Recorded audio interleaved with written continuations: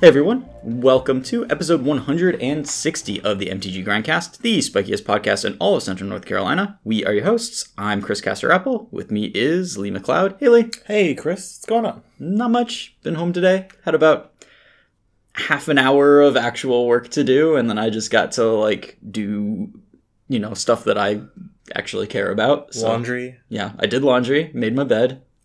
Was very productive in a homey sort of way. I actually did laundry today too, because Wow. I also had a reduced workload today. Mm-hmm. I had way more than half hour, but I also did my laundry today. I rarely have just half an hour, but right now things are slow. Yeah, So into the summer. yeah, I mean, summer is our catch-up time anyways, and due to the pandemic, we just got far fewer filings, and now are getting fewer filings still. So just not nearly as much stuff coming in, which, since my job is mostly dealing with the stuff that comes in, I get to do half an hour of work some days. And then just stare at the Magic spoilers that all came out today. There's a lot of Magic spoilers today. You, Lee messaged me today and said, hey, do you want to maybe record tomorrow so that we have more Magic spoilers to talk about? And then the, stream happened and just, cards got dumped, and now we have to just, 60 more cards than when you sent that and message. 8 more products that were announced. Oh, I know. It is a full slate of things to pay dollars for in Magic the Gathering. I can't wait Can to talk about them. Yeah. Maybe not pay dollars for all of them, because I would go bankrupt pretty quick. I pay dollars for 2 things in Magic the Gathering. And that is tournament entry fees and the singles that I need to play in those tournaments. So when we don't have those tournaments, my Magic the Gathering expenditures go way down. Yeah, mine have 2, because I had an additional one, which was cube cards, but I haven't been able to cube for a while. Yeah. So, those I don't really do that anymore either. Yeah. I don't know. A lot of this, in many ways, looking at spoilers and stuff feels fake, because what am I going to do with this? Play some Arena Ladder and then, do what happened this past month and rank up and then not be able to play because I'm prepping for the Mana Traders tournament, and then check my ranking the day of and sitting at 1150 and be like, well, but I have to go to work. And then I go to work and I don't make it. I don't know. I really, really like new cards and stuff. Yeah. Even if, I don't get to play with them in paper, because that's, how I buy them. I'll still get to see them online, talk about them, cover tournaments with them. I'm still very much involved, even if I don't get to, hold all the cards and hug them and all the stuff I used to do. No, I'm definitely excited. I'm always excited for new standard cards. We had 3 spoiler seasons in the past 3 weeks that I just didn't pay attention to, but new standard cards I'm pretty excited about. Wow, you just reminded me. Did we ever finish the spoiler season for Commander Legends? Did that come out? What happened? I have with no that? idea. I didn't pay attention to that even a little bit. I didn't either. I saw some Kamigawa style green cards that were from an auxiliary set next to that product, and I cannot remember if that Commander Legends actually finished previewing, or if they're just gonna save it until Zendikar is halfway done and then be here's a bunch of cards. Pay attention to the expansion symbol, like they did last time in Ikoria. I can't even, during the pandemic, I can't even pretend to myself, I might put together a commander deck and play it with some people sometime. That's just absolutely never going to happen. So, and I knew that, actual spoiler season is coming, so it just wasn't, a thing that I was going to invest any attention into, really. Before we get started, want to thank our patrons. Our newest patron, Leo A. Really appreciate your support. We really, really appreciate the support of all of our patrons hanging out in the Discord and chatting. Coming to our hangouts on Friday evenings is when they usually have been. If we change them up, we'll announce it. Yeah, so. But we'll have another one of those patron hangouts this week. We played some Fall Guys last time. Yeah, I am looking forward to playing some more Fall Guys. I'm looking forward to maybe getting past the first level. Yeah, you didn't have the best luck. Well, it's because the first level is always the stupid door one where you have to run through, and if you're in the front row, you have to guess. Yeah, it's fun. And every time I bonked off and just died. I don't know. I don't think I've failed to make it through that one yet. I think I've made that one every time. There was one run I had, the one time I did clear that level, where I was almost in first, and then I tripped over 40 people on the down where everyone falls down a cliff. Yes. and I And stumbled you just into keep the getting finish people line, landing on but, you. Yeah. No, we will play more Fall Guys. It'll be great. We are going to, I think we're going to try to record our first bonus episode this week or next week and start making that a regular thing. Those will be topic heavy episodes, MTG grind classes. And yeah, those will be patron only stuff.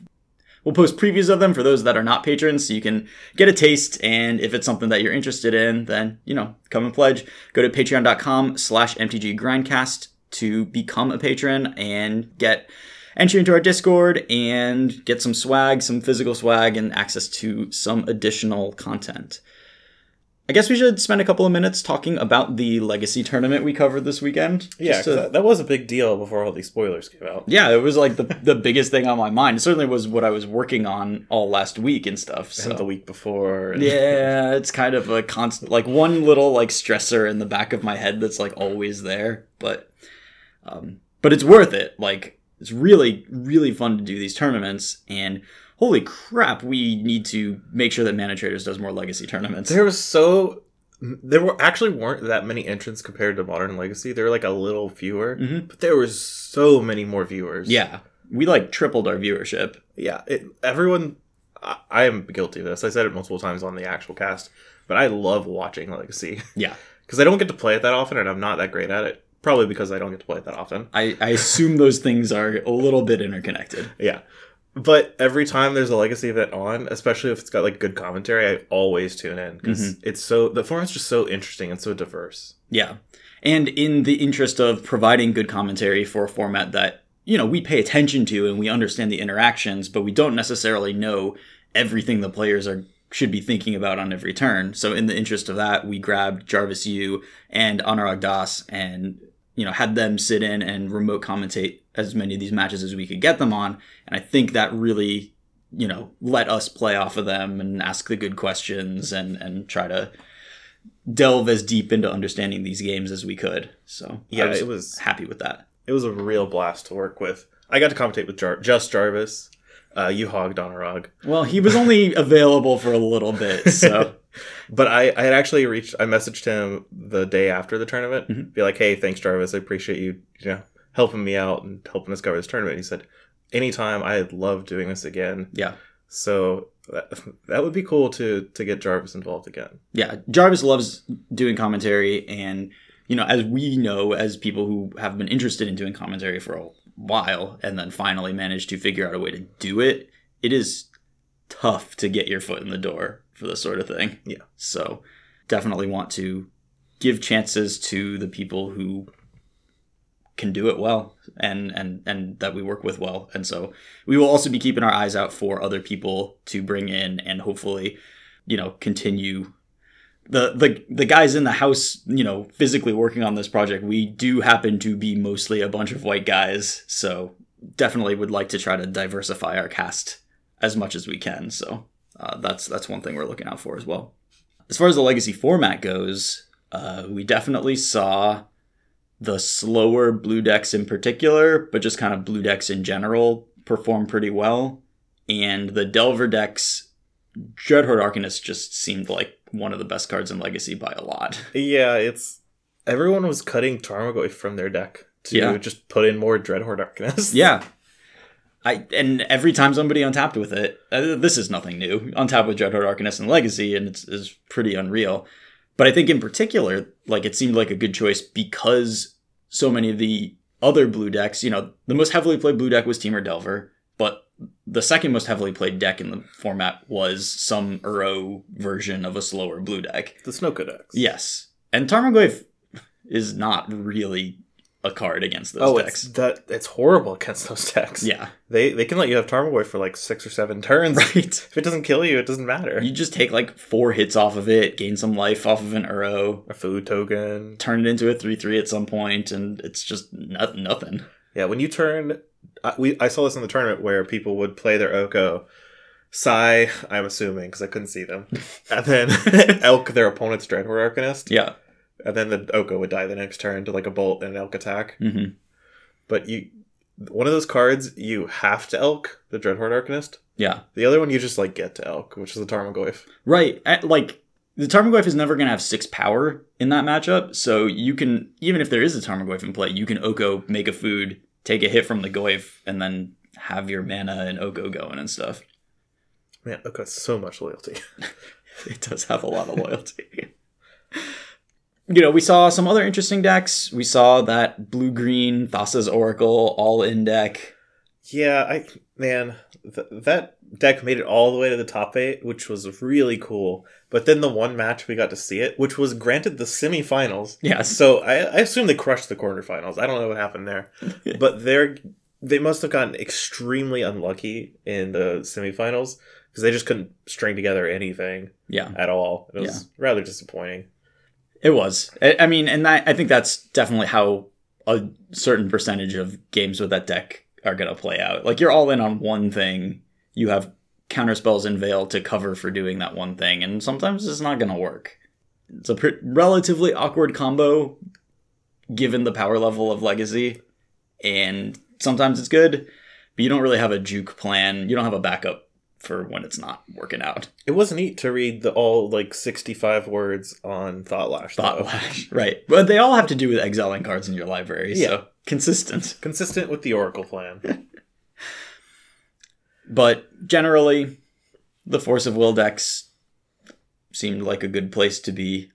Stoneblade actually made its way into the tournament. Yeah, made it to the finals. Yeah, the only person to register that deck in the entire tournament. Which is really impressive performance, but it got embarrassed in the finals. Yeah, it got taken down so quickly. And I mean, Rich Callie is a great player. Like, huge congrats to Rich Callie for taking down the tournament. Yeah. But yeah, Temur Delver versus Stoneblade just traded 1 mana for 3 mana 4 or 5 times in one of those games, and there was no coming back from that. Me and Jarvis watched Rich in the semifinals against, I believe, Michael Bonde. Yeah. Playing Snowco. And Rich must have used a total of 5 minutes for both games on his clock. Just went through it like nothing. Mm-hmm. And just, he would ponder. I wouldn't even be able to digest all 3 cards on top before they either got drawn or shuffled away. And then he would keep beating Michael. Yeah. It was really impressive to watch. Rich is definitely just one of the better Delver players, period. Has played a ton of Legacy, and he knew what he was doing, for sure. Yeah, we would start talking about what a play from Michael signifies to Rich, and Rich had already done the thing. Yeah, so Legacy, very cool, and to anybody who's listening to this podcast who was also watching that tournament, we really appreciate your viewership, and we super appreciate participation in the chat and everything. We are completely open to any feedback, definitely trying to improve, particularly I am working on stuff on the technical side of things, and hopefully at some point we will get the hand overlays working. We have some tech from Mana Traders that we can use to see the players' hands while we are spectating matches, so players don't have to stream their matches to us. Unfortunately, we had some unforeseen bugs that made it impossible to use for the top 8 of the tournament where we were trying it out, but we are developing that going forward, and hopefully we'll be able to use it. So we've got some kind of exciting production stuff coming up. And if you didn't get a chance to watch any of the tournament, and you just want to watch a match of Legacy, I would highly, highly recommend finding in the VODs round 4 where we watched Honorog. That is the game Honorog played against Sneak and Show. I don't want to give any spoilers away, but it has some incredible different plays in those games. Yes. I think it was me and you commentating on it, right? It was me and you, yeah. It's worth watching for sure. Yeah, it was very, very good. Yes. There's a meme reason that it's good, but it also is a really good match. The majority of it is really good technically and really interesting lines and just overarching strategies taken by the players. So, and it has a lot of those little unique things that makes Legacy what it is, which is paying attention to very narrow rules interactions that you just wouldn't think of most places. Yeah.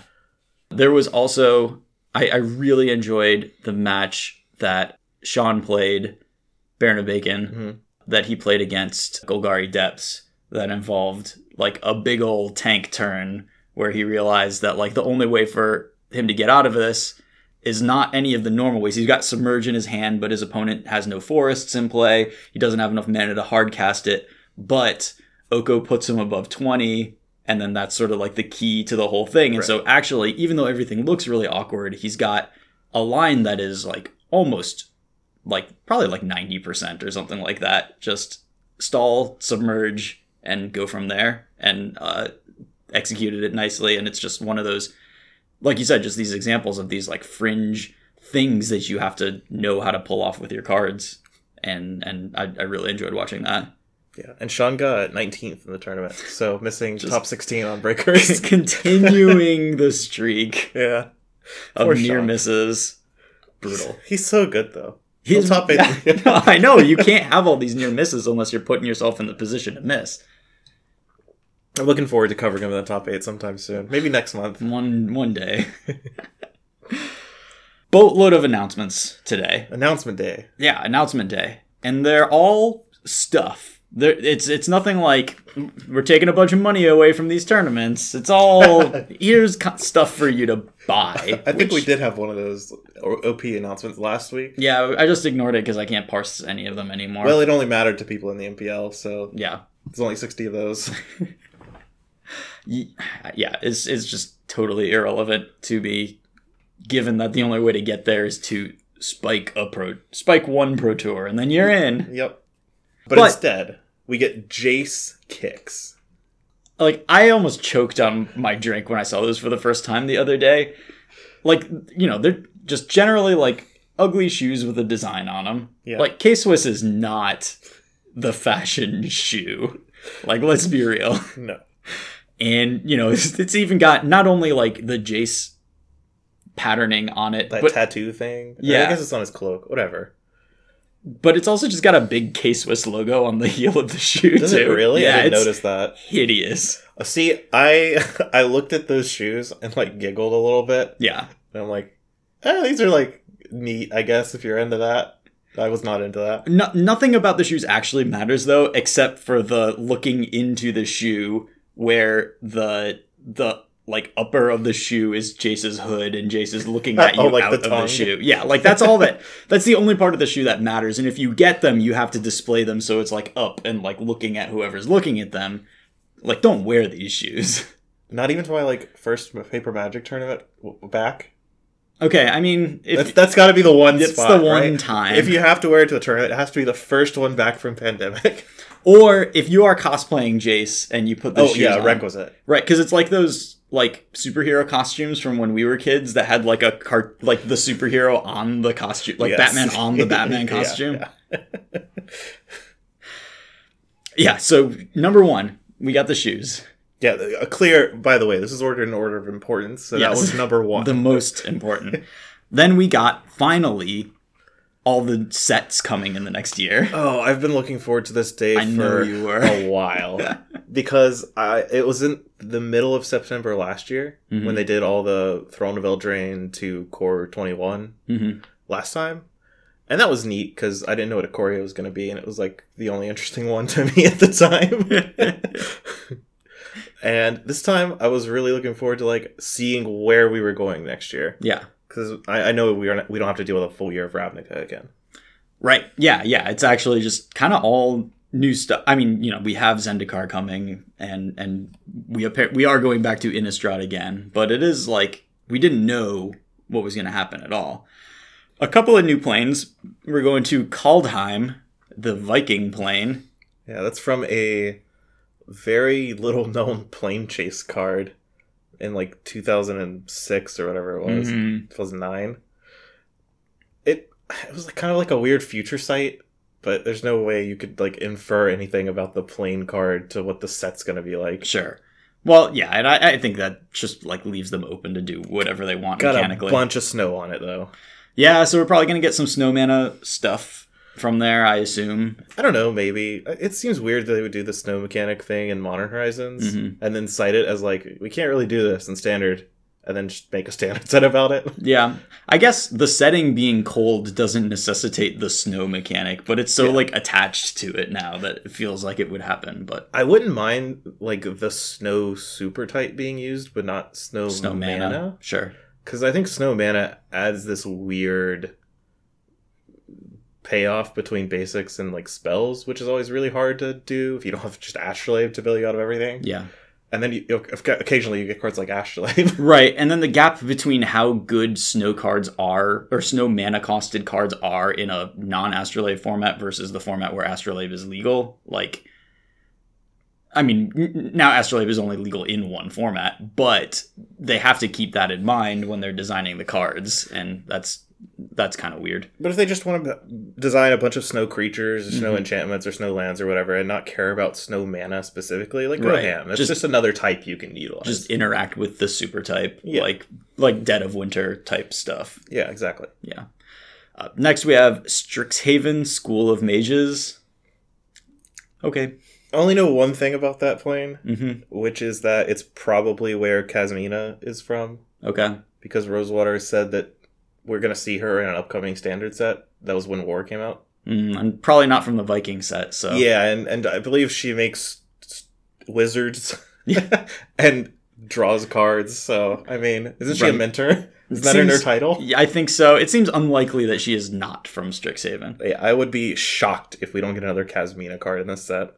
So those are the two, like, that we need to see what they are. We don't know anything about them on their own.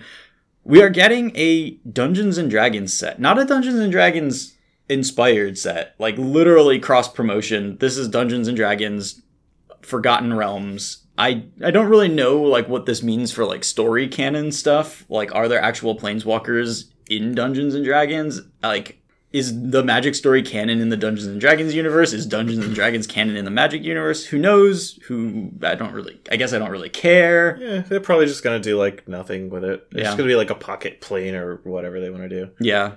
Maybe a, like, self-contained story. We don't have to have the planeswalkers come and, like, mess things up in this plane. Yeah, we get, like, some off-brand Jaces and whatever instead of the real planeswalkers.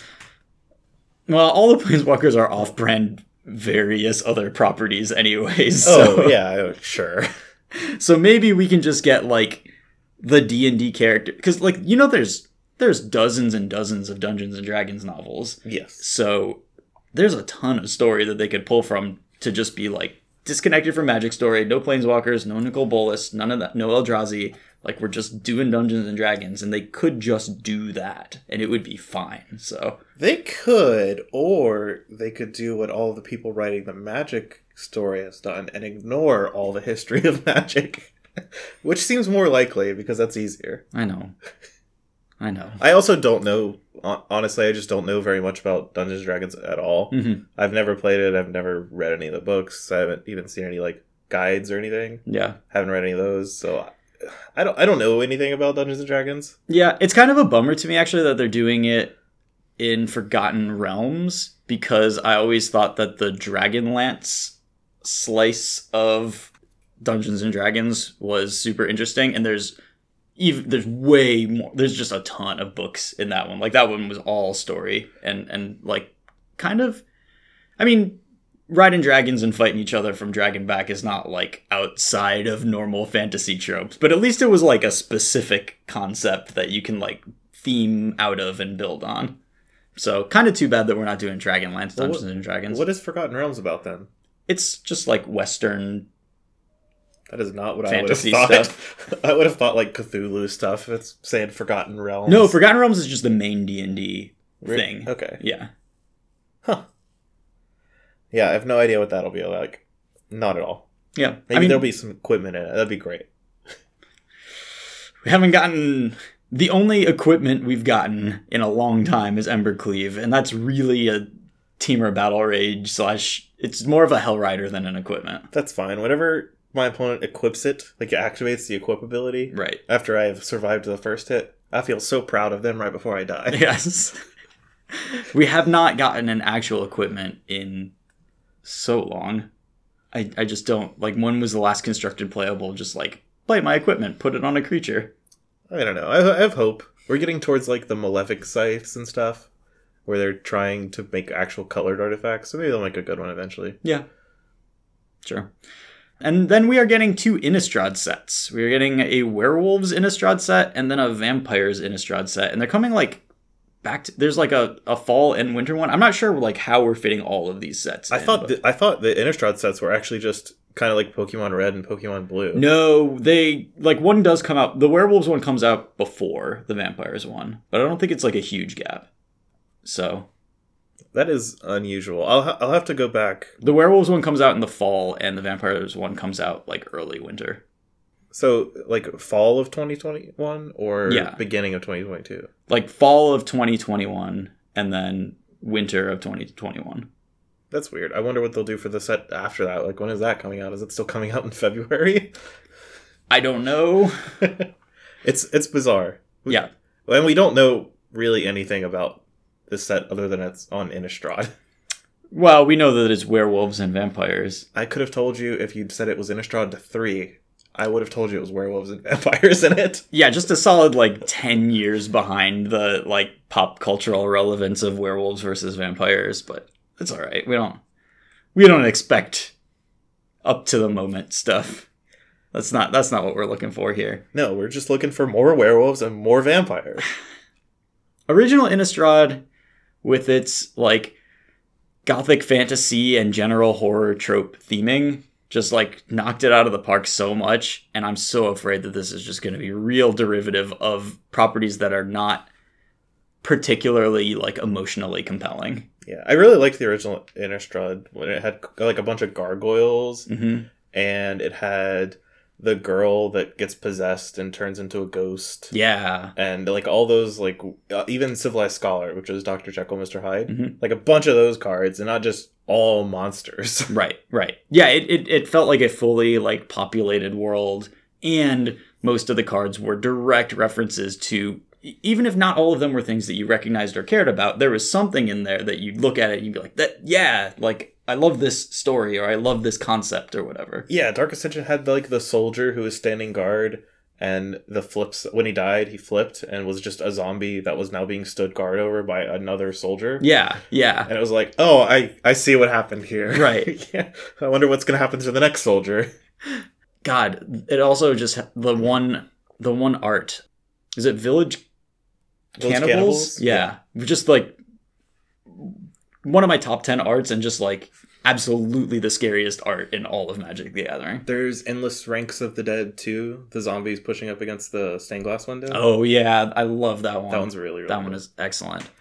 Yeah, Innistrad just like, Oh, it's nice. it's really nice. Oh my goodness. Can't wait to only care about werewolves and then only vampires. Yeah, I mean that is exactly what I'm afraid of, because like obviously I don't care about Twilight. Whoa. So if this is like all just like jokes and references to like Twilight and stuff, then like I don't love that. I mean, if there's like a fair bit of like Dracula stuff in there, then that's kind of cool. I do find Dracula to be pretty evocative, and I think that it is a very cool novel and story, and I love a lot of the properties that have been built off of that, like Castlevania, and like there's a lot there. I think vampires are significantly more interesting than werewolves in general, and on Innistrad itself. Yeah.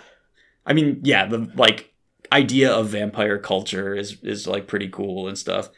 There is some really cool conceptual like storytelling stuff you can do with werewolves. I don't know that it works as like a whole half of your thing, but the idea of somebody who has a monster inside them and has to deal with what happens when that monster gets like that, there's a core storytelling device there that you can really use. But I don't know that you need a whole set around that concept. I also just don't think that's what they do with the werewolves, because the only werewolf character we care about is what Arlencord, and her whole thing is she just controls it whenever and it doesn't matter. Right, and that's like the whole point of werewolves is like that you can't, that it's like really messed, and that's why like I can't, I mean, there's a million reasons why I don't love Twilight, but like, you know, removing the drawbacks from these, like, being these types of monsters is like, removes like a lot of the interesting part. Like, it is cool that vampires like can't go out into sunlight and like Cross rivers, need to be invited into homes. Right, like they're incredibly powerful, but they have these very specific weaknesses that you can exploit if you're paying attention and have the knowledge and stuff, and that's neat. And like getting rid of that, or making a werewolf just able to kind of like turn into a werewolf whenever they feel like it, is just like, but yeah, the interesting stuff. All the old monster stories were like allegories or metaphors. Yeah. And now, like with Twilight and probably the new Innistrad set, it's more like, here's some monsters. They do some cool stuff. They're better than you. Right. I mean, that's how all still good monster movies are all allegorical. Yeah. Like that's what makes horror good, is when it's based in something that you are actually scared of in real life, or something that like is unsettling. Yeah, exactly. Like, I mean, I have a million examples, but that's not what this podcast is about. Yeah, so it's like when you... Well, I'll keep going. It's when you, like, watch the movie, and then you finish it, and then you're just up for 3 hours thinking about it. Yes. Yeah. I spent a lot of time, like, not really caring about horror movies and stuff, but a couple of years ago, I really started watching them, and holy crap, like, there is some... And also, like, a bunch of really good horror movies have come out in the past couple of years. But, yeah, like, Hereditary... playing on that like family dynamic sort of tension, and also like I don't know, just like there's a lot of stuff. Horror movies are really, really cool, and it would be neat to see Magic do something with that. And Innistrad kind of did in some ways, but it mostly was references to Touchstone things, and I think it's probably really hard to do in card form. But it does kind of suck because there's stuff that I love about horror that I don't really have much confidence we're going to see in the game. No, me neither. But I'm still, excited to go back to Innistrad for like the 4th time. Yeah, I mean, I'm sure there will be some cool stuff. It's a graveyard set. I like graveyard sets. I do like graveyard sets. Yeah. If this turns out to be a tribal set and no graveyards, I'm going to be upset. Yeah. Just give me Faithless Looting back. Easy. Sure. Yeah. Why not? It'll be fine. I can't see anything going wrong with this plan. Is it also legal at that point in all the formats it was banned in? Give it to me in Standard. Just Standard and Pioneer? Let me just do stuff with it. Yeah, let me do stuff with it in Standard and Pioneer. Pioneer Phoenix with Faithless Looting and Treasure Cruise. That seems you don't have Manamorphose. That is true. Manamorphose is the best card in the deck. Yeah, you have no free spells, but Faithless Looting would come really close to... Yeah, it would probably still be good. Oh, yeah, for sure. It'd probably jump up like several tiers of playability. Right, for sure, because it is at about 4 right now. Yeah. And we're also getting Time Spiral remastered. And I don't have any information on this. I don't like... Who's asking for the Time Spiral remaster? I don't know, but if the limited format is... if it closely resembles, like, Time Spiral Block Limited, or, I mean, ideally, Time Spiral Planar Chaos Limited, but... You don't like Future Sight? Maybe it's just Sprout Swarm anxiety. I'm pretty sure it's just Sprout Swarm, because there are a lot of really cool cards in Future Sight. Yeah, there are a ton of really cool cards. Lead and Fists, Unblinking Bleb, the Red Enchantment, the Flowstone Embrace. Yeah. Even Second Wind. Yeah, even Second Wind. Future Sight is nothing but cool cards. What's it called? Icerslick? Oh my god. That's the cycling peak. And madness and a removal spell on one card. Yeah. So just however much mana you had, you got to like choose like what you were doing with it. No, Future Sight did have a ton of cool stuff, but it screwed up the draft format because there was one insane common in it. And I think if they're trying to replicate like Time Spiral Limited, you just don't put Sprout Swarm in that. Or you put it at like rare. Yeah, sure. Give somebody the ability to have the Sprout Swarm experience, and yeah. And there's also going to be, in each pack, there's an old bordered version of some card from Magic, and the examples they've given us so far are Chalice of the Void, Path to Exile, and Relentless Rats. So I guess this is they're taking out the like time shifted cards and doing this, and I don't know what the like pool of cards is going to be, but it looks like, it's certainly not just stuff before Time Spiral. It's expanding over like all of new border. Yeah, it's time shifted, but time is everywhere. Yes. So I don't know. I'm down for this because it's been a long time since I've gotten to not only play Time Spiral Limited, but like share that experience with other people, and it. Like, some of my all-time, like, favorite limited experiences were in that format, so... Oh, it's one of my favorite formats of all time. Mostly because there's just, like, so much text on every card you get to figure out, like when you're learning the format, you get to figure out what the cards do while you're playing it, because a new ability matters this game. Yeah. But it won't the next. No, this is truly an expert level set. I know we don't do those categories anymore, but this is the most expert level block that was ever in Magic the Gathering. Yeah, it's wild and a lot of fun. Because there's so many cards. We were just talking about just cards in Future Sight. And all of those cards we talked about had like weird mechanics or combinations of mechanics. Yeah. That just aren't on any other card. Right. Yes. Aura Swap was a keyworded mechanic on one card in Future Sight. Yes, don't forget about Sliver Cycling. Who could ever forget about Sliver Cycling? All slivers have Sliver Cycling? There's also Wizard Cycling on that set, right? On the Vidalcan that comes to play and bounces a sliver. Yeah. What a weird format. God, it was so weird. But yeah, all of your cards could do like 3 different things, so you had to really like pick lines. Yeah, that's what made it really interesting to draft too. So and this is also, it's a remastered set, like Amonkhet Remastered, but it's not an arena set. Right. Oh yeah, just this is a paper set. Yeah, yeah. So I don't know. I am cautiously optimistic for this. This can't be a bad thing for me in any way. Like, hopefully it is a set that I get to draft and share Time Spiral experience. I remember when they brought back Time Spiral flashback drafts, and like Collins and I were doing like a 100th episode stream or something like that, and I got to like sit there and stream with Collins as he's like doing his first Time Spiral draft ever, and he's like, these cards are impossible to evaluate at first sight and stuff, and so I have to tell him which cards are bonkers, and then when like some of these interactions happen, just like kind of watching that first time experience, like I'm excited to share that with people. Yeah, I was in one of those drafts. Yeah, with you and Collins, and it was funny because all the cards have 40 lines of text, right? And Knight of the Holy Nimbus just regenerated. It just always did. Yes. And we're like, why didn't it die? It doesn't do that. No. They have to pay to make it not regenerate. It's very fancy. Also, it has flanking. The one thing I will say about this format that kind of spooks me is that who cares about Time Spiral? Like, why would I buy Time Spiral Remastered? That set was from a long time ago. Right. And there are so few cards that I actually want out of Time Spiral. Right. Although a bunch of the Future Sight rares are worth money still. Yeah, the original one was Goyf, right? Yeah, Goyf and parts of the land cycle in Chroma's particular. Memorial, I know, is in Future Sight. Yeah. Worth a pretty penny. There's the Planar Cast has nothing in it. No, Planar Cast does not have anything. And Time Spiral has like Ancestral Vision. Yeah, it's got like some of the suspend only spells because they have never gotten reprinted, so they are just worth some amount of money because they're the only things that do that.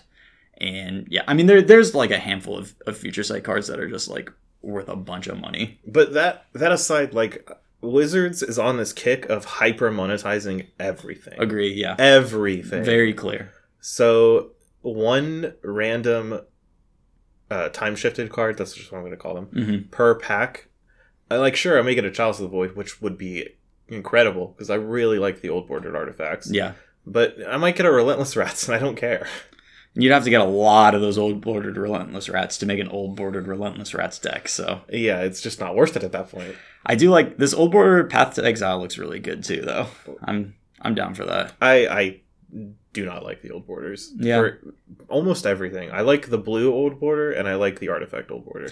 I am not like an old border. Like, it is boggling to me when people are just like, yeah, these old border cards are just so much like the old border is so much more beautiful, and it's just like it is very much like 1994 graphic design on that border. I think I'm probably mostly liking it just because it is different looking, and that appeals to me in some weird way. And I mean, like, I did play with old borders.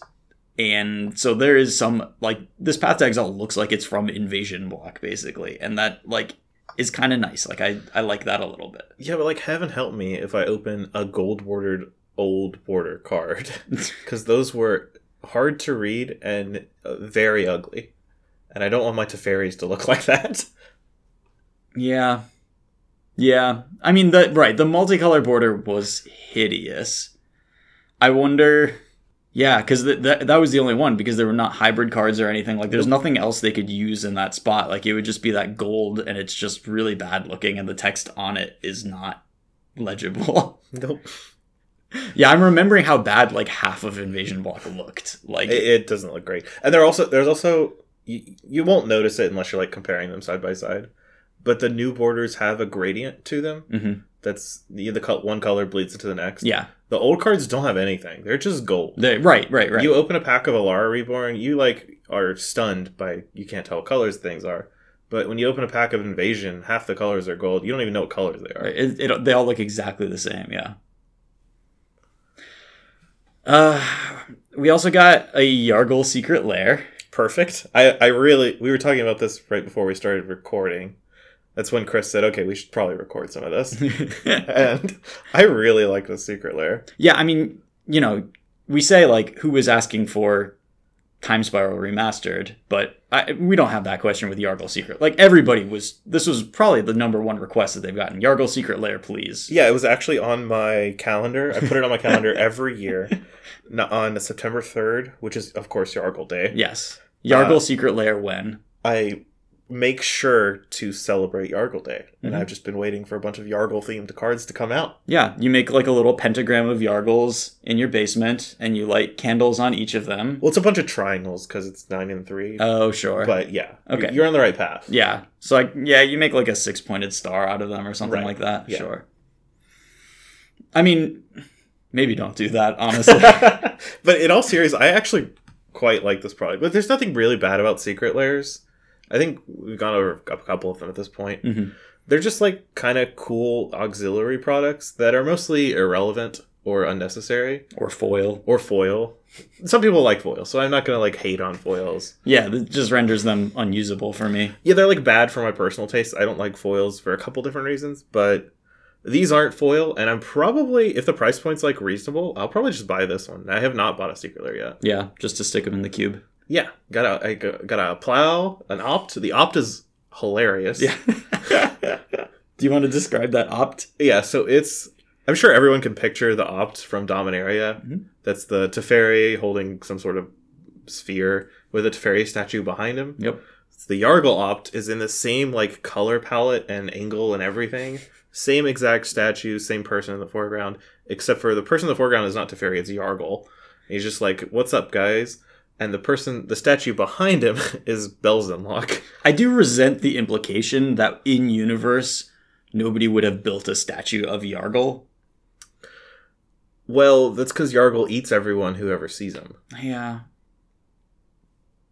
But there's got to be some... like, he's a legend, right? You can't be a legend unless there are stories. That's true, but I like the better implication of that art, which is that Yargle's a planeswalker.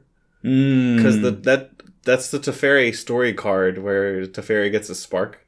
Okay. That's what the ball is. So this is the Yargle story card where Yargle gets his spark. Yeah, and then we see him on the next card on Explorer, where he's just in Zendikar. Just, where am I? I'm on Explorer's art now. Yeah, literally on Explorer's art. He just sort of pasted on top of it. It's pretty nice. Yeah. I like the Secret Lair. Yeah. Secret Lairs in general, yeah, I don't have a huge problem with. I don't like the implementation where they skip straight past LGSs. Yeah. I think that there's stuff not to like about that. As far as just like a product goes, they're mostly fine. I dislike specifically the Fetchland Secret Lair because it was put forward as like, here's one way that we're getting Fetchlands out to y'all, but they are way more expensive than regular Fetchlands and just not available, and also foil.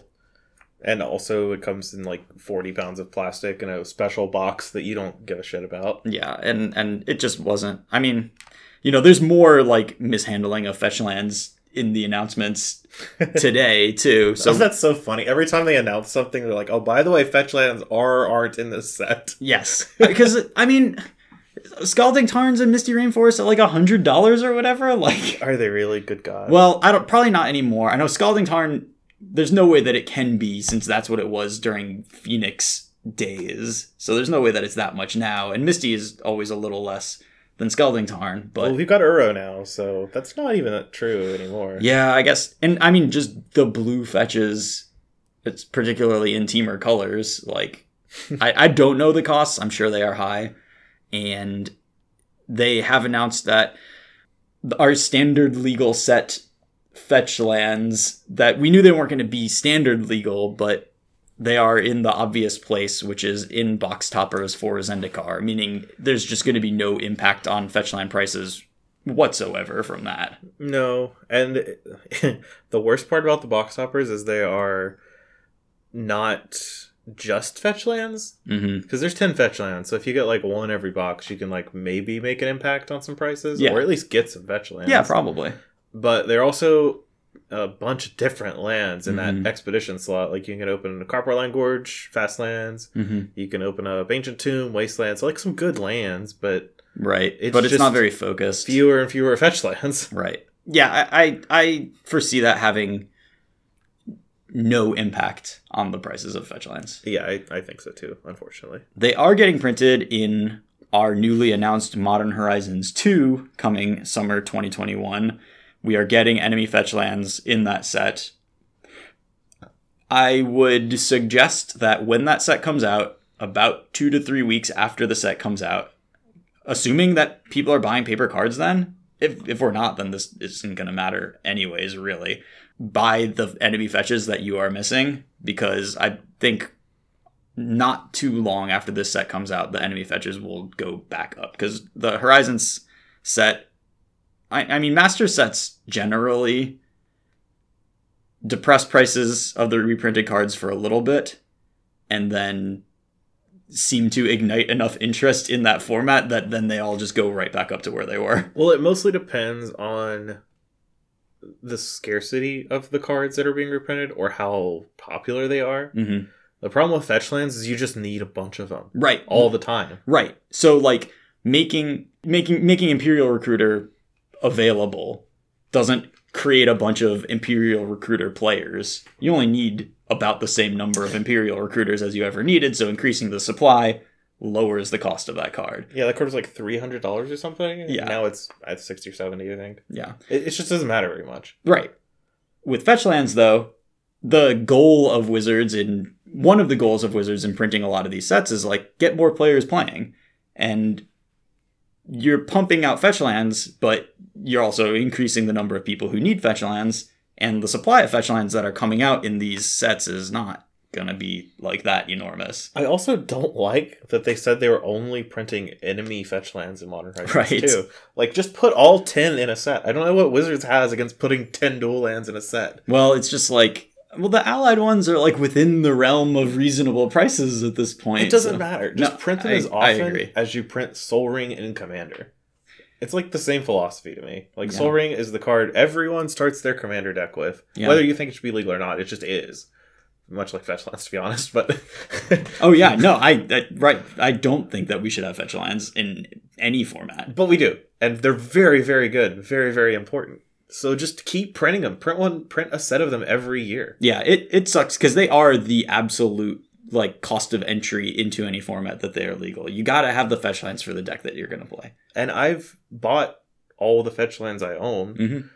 I thankfully just was playing during Zendikar, so I just held on to the few I've held on to, the blue ones, which are the only ones I ever play anyway. And I have all the allied colors from cons, because I knew those were very, very good lands, and I just bought them in cons, even though I wasn't playing Magic at the time. But now, like, what if you weren't? Cons was in, 2014? That was 6 years ago. Right. So many more people started playing Magic since 6 years ago. Yeah. And they just have to buy, I don't know the price of Polluted Delta, but I imagine it's, at least $30. I don't know either, but it's at least 20. Yeah, just generally, I agree. Just these basic building blocks to the format, like, it sucks to just make them into... And I know that, like, dual land sell sets and stuff, and that's been a part of the philosophy for a long time. And yes, like, dual lands get to be rares in your sets, and they get to be desirable cards. But it really sucks for them to just be completely out of reach for a number of players, or just, like, a real serious burden to starting to play a format. Like, this has just been true for a long time now. They're also not sexy. Mhm. Like, we all know they're very, very good. But when I was newer at Magic, I did not want to buy Painlands at Mhm. all. Because, like, one, they hurt me. And two, sure, like, I didn't appreciate how much they would actually help the mana base. Yeah. And they were more expensive than forests, you know? Right. So I'll just play, like, forests and mountains, and we'll just ignore I don't know how much money it was back then. Well, but I just don't have to pay it because I'm playing with forests and mountains. Mm-hmm. Or nowadays, you get, like, coming to play tap lands like Thornwood Falls and Evolving Wilds, you just play with it instead. Yeah. Gain a life. Yeah, and every time I play an FNM locally, if I'm not playing against an experienced player, I'll play against a person with, like, a Guildgate in their deck. Mm-hmm. And I don't blame them for it. No. Yeah. Like, if I was just starting out, I would much rather buy, like, Pyromancer Ascension or some cool rare than a dual land. I don't know how many players just starting out look at Pyromancer Ascension and they're like, oh yeah, this one for sure. Right. But You know, I know what you're saying. Yeah. Also, I know that you literally would be at that point. Oh, yeah, when I you would were be. just starting out. Yeah. So, should we talk about some Zendikar Rising spoilers though? Oh, I'd love to. Okay, great. Just to mention the mechanics that we've gotten so far. We know that we are getting Kicker and Landfall. Looks like we are not getting allies. We are instead getting a party mechanic, which basically counts what you have on the battlefield between cleric, rogue, wizard, warrior. Yep. And we also have these modal double face cards where you get to choose which side of the card that you are using. They're basically split cards, but the split is the entire card. Right. And they're like different card types, which you can't do on split cards. And Yeah. I mean, sort of. You can't make like a permanent and a spell on a split card. So. It would be very difficult to tap. Yeah. Yes. The party mechanic, and we'll go over some of these cards. I do think it's really funny that we're getting this like very clearly Dungeons and Dragons inspired mechanic a couple of sets before the actual Dungeons and Dragons set. Yeah, I think we're just gonna see Party again next when that set comes out. We better. And they'll both be in standard together. So it's gonna be like a Ixalan Vampires and Sorin Vampire Lord Planeswalker. It's gonna be one of those things. Yeah. Where the synergies are fully realized, like, a year later. Yeah. Well, yeah, and I mean, like, we've got a wizard plane for one of our planes. That's true. I'm sure that the Viking plane is a warrior plane. Oh, there's a card in this set that says Cowards Can't Block Warriors. Is there? There is, yeah. It's not been spoiled yet, but it was teased that Okay. there is a card with the text, Cowards Can't Block Warriors. Well, and it can't be Bulwer Intimidator. No, that would be weird. Yeah, so interesting. It can't be that Nor in the Wary card either. No. Well, so let's scroll through some of these spoilers. I mean, number one, we've got a dual land cycle. A really cool dual land cycle. Yeah. These are the pathway. I think they're all called pathways. Yes, they are. Which makes them actually really hard to figure out the names of these cards, because all of them they have the same like naming convention because they're double-sided cards. Yeah. Like the red-white one is Needle Verge pathway, and the flip side is Pillar Verge pathway. Yeah. And I can remember that one because needles are pointy and pillars are not. But when we go to the blue-black one, it's like something water and something water It's like pathway. Pure water and murk water or something Yeah, like it's that. like clear water and murk water. And I'm like, is clear water... If I'm just a clear water pathway, I'm like, is that the blue-white one? Wait, no, is there a blue-white one? But it's going to take me a long time to figure out the name of these lands. Sure. There is not a blue-white one, I don't believe. No, there isn't. We got 6 of them. Yep. There's 3 allied ones and 3 enemy ones. I don't know how you pick that. I mean, it is not like unprecedented to get an unbalanced cycle for a little while. You know, that certainly happens every time we go to Ravnica. And we are supposed to be getting the other ones of these soon-ish. And hopefully like in the next set or something, but... I'm skeptical. Yeah. I hope it's just in the next set or something. But they seem so mechanically distinct that I don't really understand. Well, and there could be flip cards in like Innistrad or whatever, so they'll just throw them in Innistrad. But True. Yeah, that's true. They're almost certainly coming in Innistrad, huh? But like when they say soon, I can't take that at face value. Yeah. Because Battle Bond came out in 2018, I believe.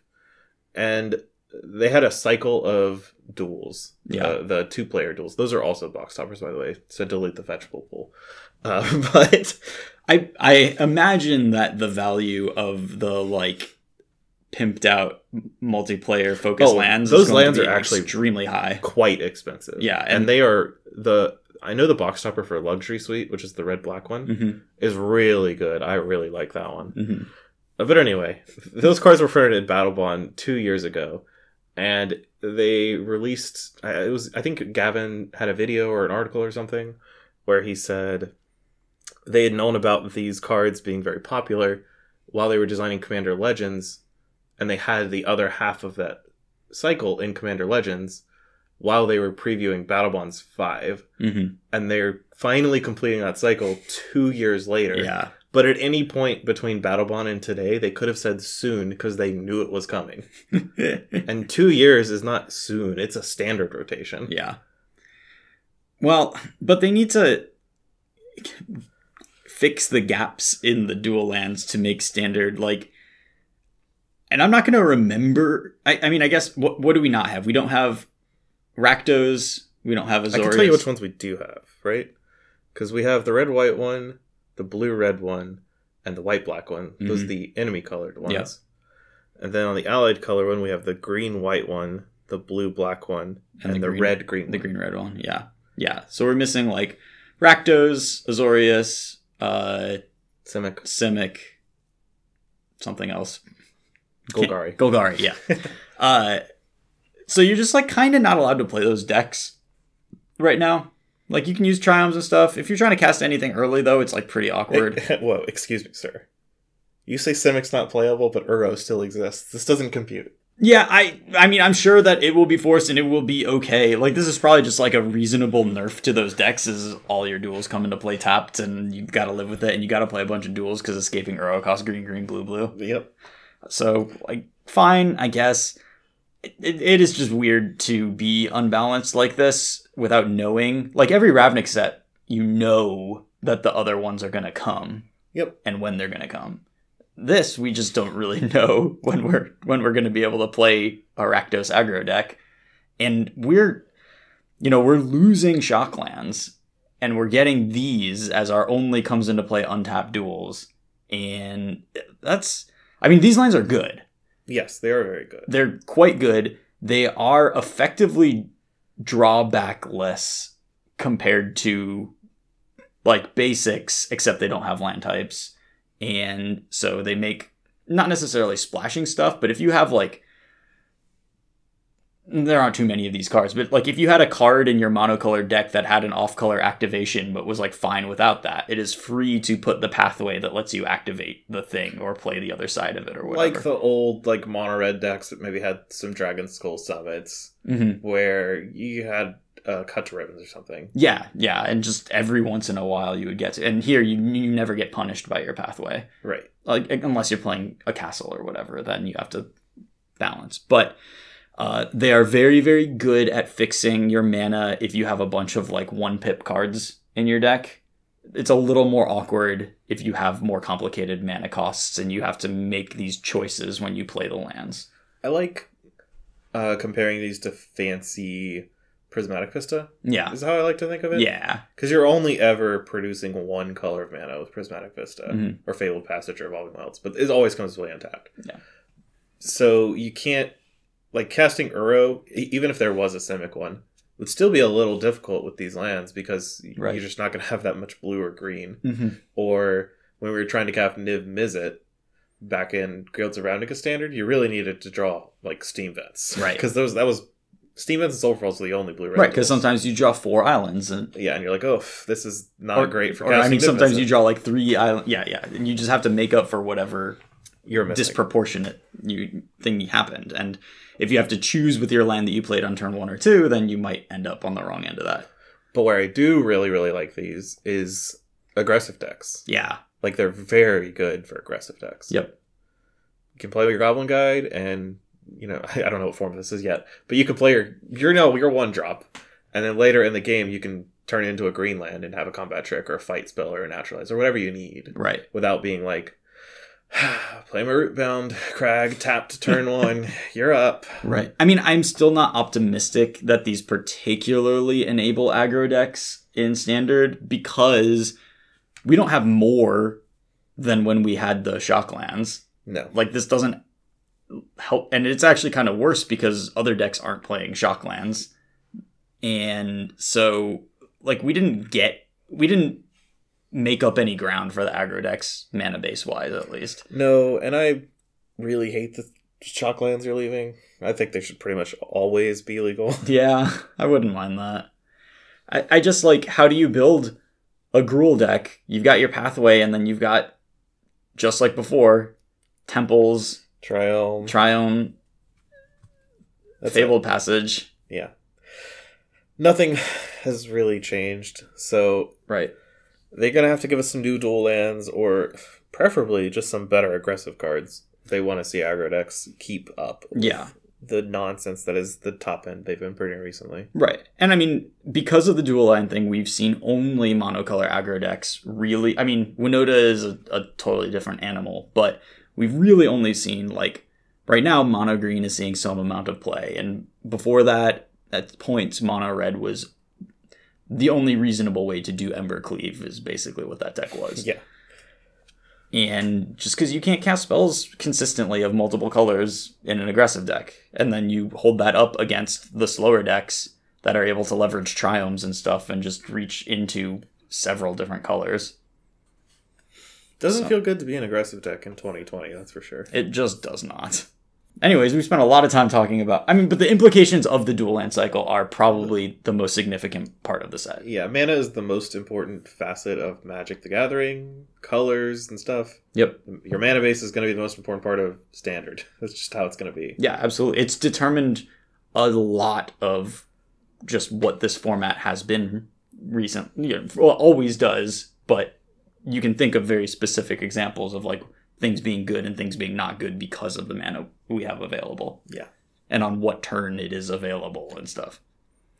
The entire reason Gruul has so many good cards in Standard right now. Mm-hmm. It really does. Yeah. Like, so many different haste creatures and big beefy things. Gruul Spellbreaker is legitimately a great card. Yeah. And how much Gruul do you see in Standard? Pretty much none. Right. It's just too inconsistent. Yeah. And the mid-range or decks are very consistent, and they go over the top of it so easily. Yep. Yeah. Don't sleep on the mana. It's no joke. And Gruul is losing, like, a lot of its good cards in this rotation. I mean, yeah, it loses all the Ravnica cards, so... Yeah. We're going to do a rotating out of Standard Rest in Peace episode. To the I Will Remember You song? Yeah. Of course. But, like, that will be, honestly... we're looking at Zendikar Rising previews, but the thing I'm thinking about most is the stuff that is leaving the format as Zendikar comes and what in. isn't leaving the format. Yeah. I mean, it's going to be hard for stuff in Zendikar Rising to compete with the Throne of Eldraine stuff that we still have, but we are going to be really defined by not having to worry about Nissa and Hydroid Krasis anymore, and not having to deal with the War of the Spark Planeswalkers generally, although... got at least one of those banned out of Standard. Yep. What's next? What do you want to talk about? What impressed you during spoilers this morning?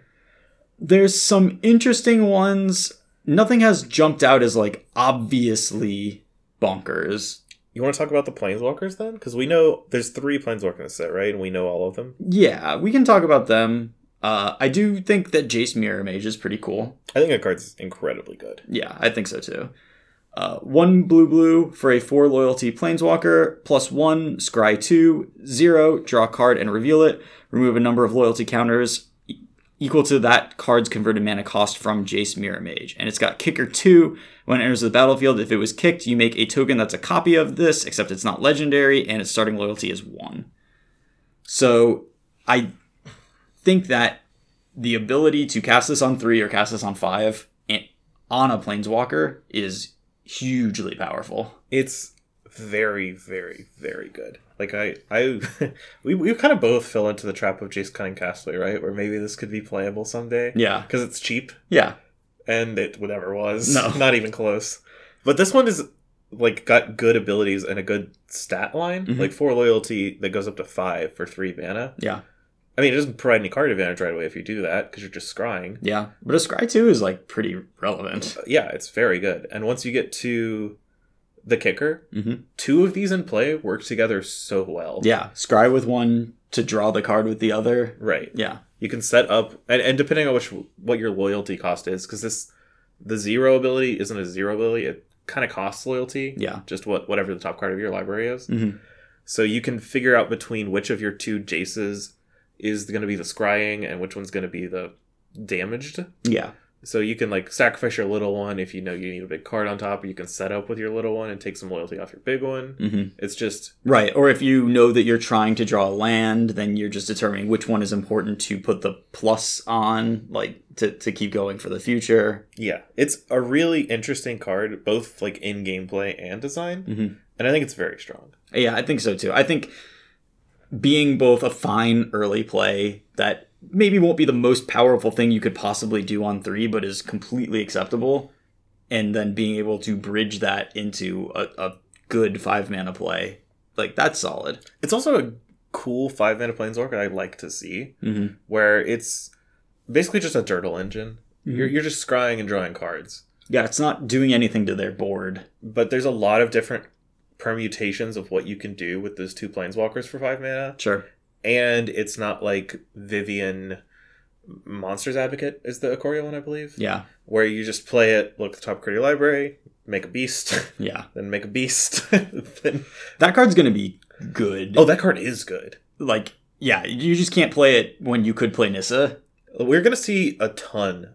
Hopefully I'm not wrong on this, but I think Monsters Vivian Advocate is extremely potent, especially since I've been seeing it in Pioneer. Mm-hmm. People using the tutor ability to string together Combos? Yeah, certain combos of cards. Yeah. I don't think we'll see like combos in Standard, but just a 5-mana planeswalker that pluses to make a 3/3 is base good, fine. Yep, and then she's casting stuff off the top of your deck. Yeah, and she like she basically draws cards Mm-hmm. and then has a tutor ability. Yeah.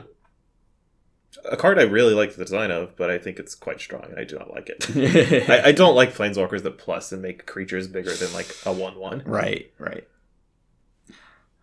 So our other planeswalker that we've got here is Nahiri, Heir of the Ancients. 2 red-white for loyalty planeswalker.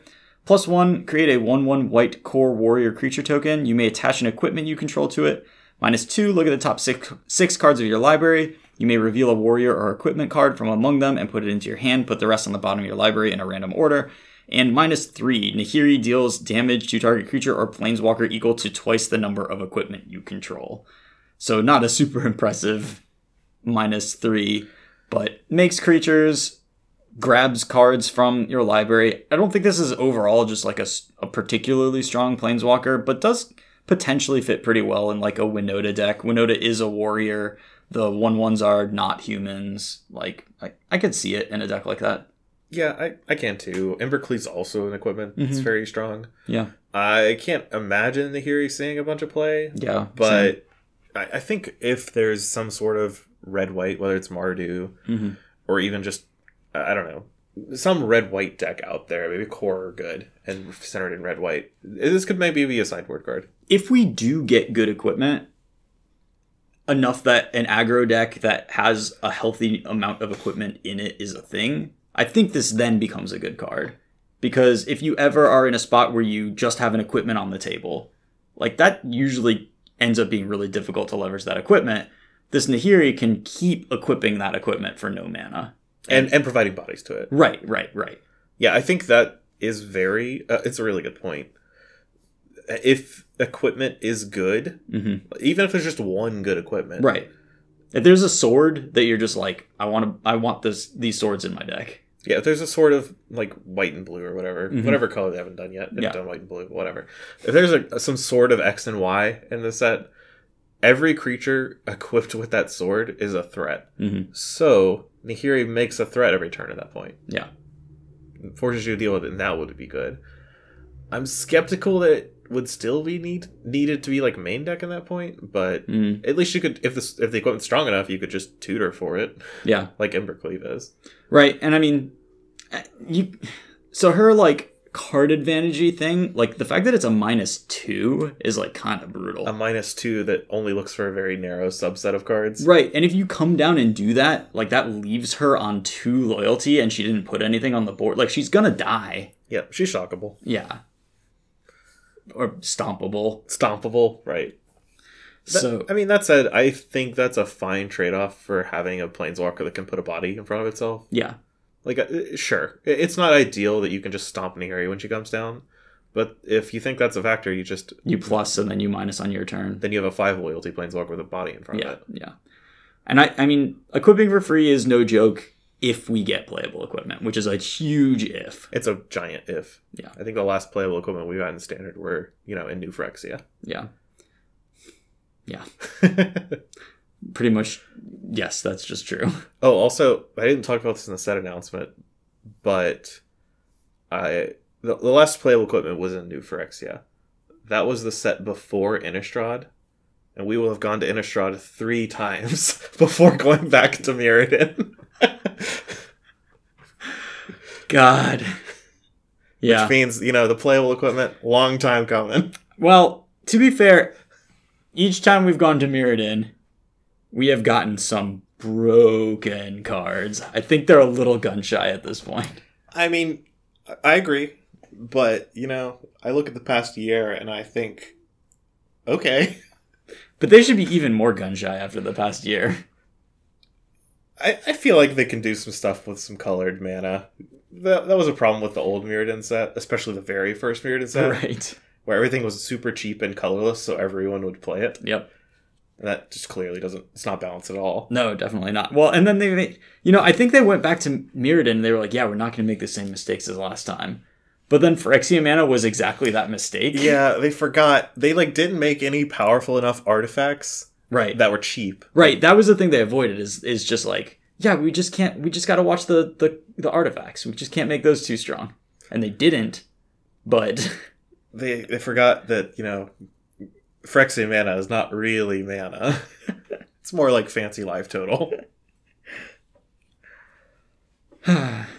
So we should talk about Valakut Awakening. Do you want to talk about Nissa first, or do you want to skip her for later?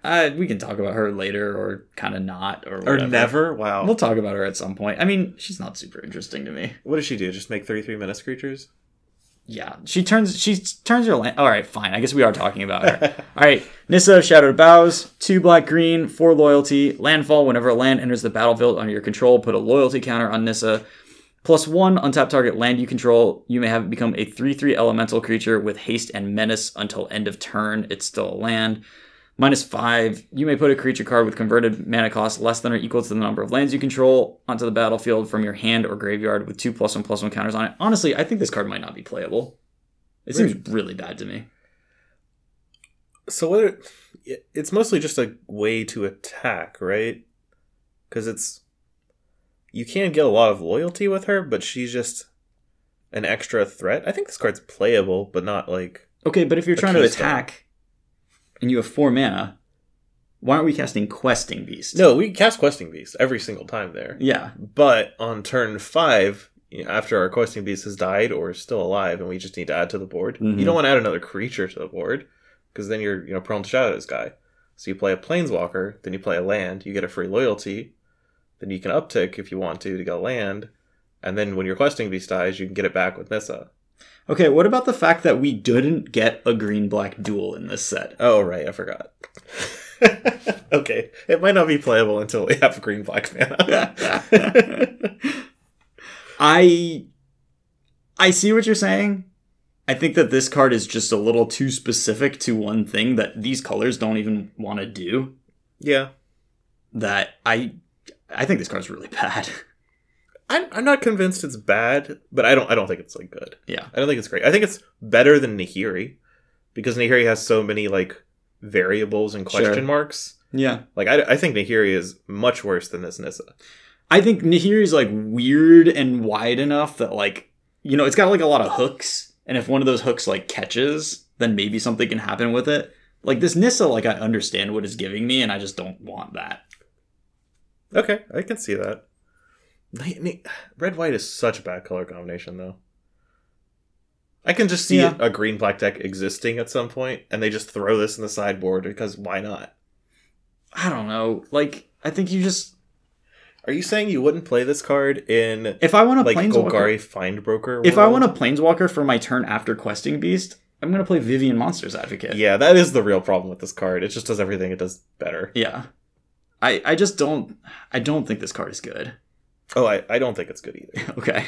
But I do think it's, like, fine. Yeah, like, maybe there's a spot for it. I'm never... It's... But see, the problem is, like, for a multicolored card to be... like relevant, it's usually got to be like, wait, but if I'm green-black, then I could play Nissa, and like that's not what I'm getting here at all. No, you open one in your pack of cards you bought for some reason, and you stick it in a deck, and you figure out if it's good or not. But you don't have any high expectations for it. I think that's the most play Nissa will see. Yeah, I just like it doesn't do anything exciting for me. We can talk about Valakut Awakening now if you want. Yeah, this card is exciting to me. This is a wild card.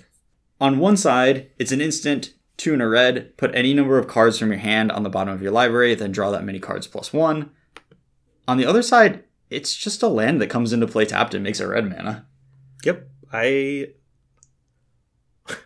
remember a tweet from Brian Gottlieb, which was, man, I can't wait until all these value cards rotate out and we can just play fewer than 30 lands in our standard decks. Because, everyone's just been playing so many lands in their standard decks nowadays because the catch-up mechanisms they've printed are so good, especially Uro. Yeah. Where if you always hit your land drops, you're never going to run out of cards.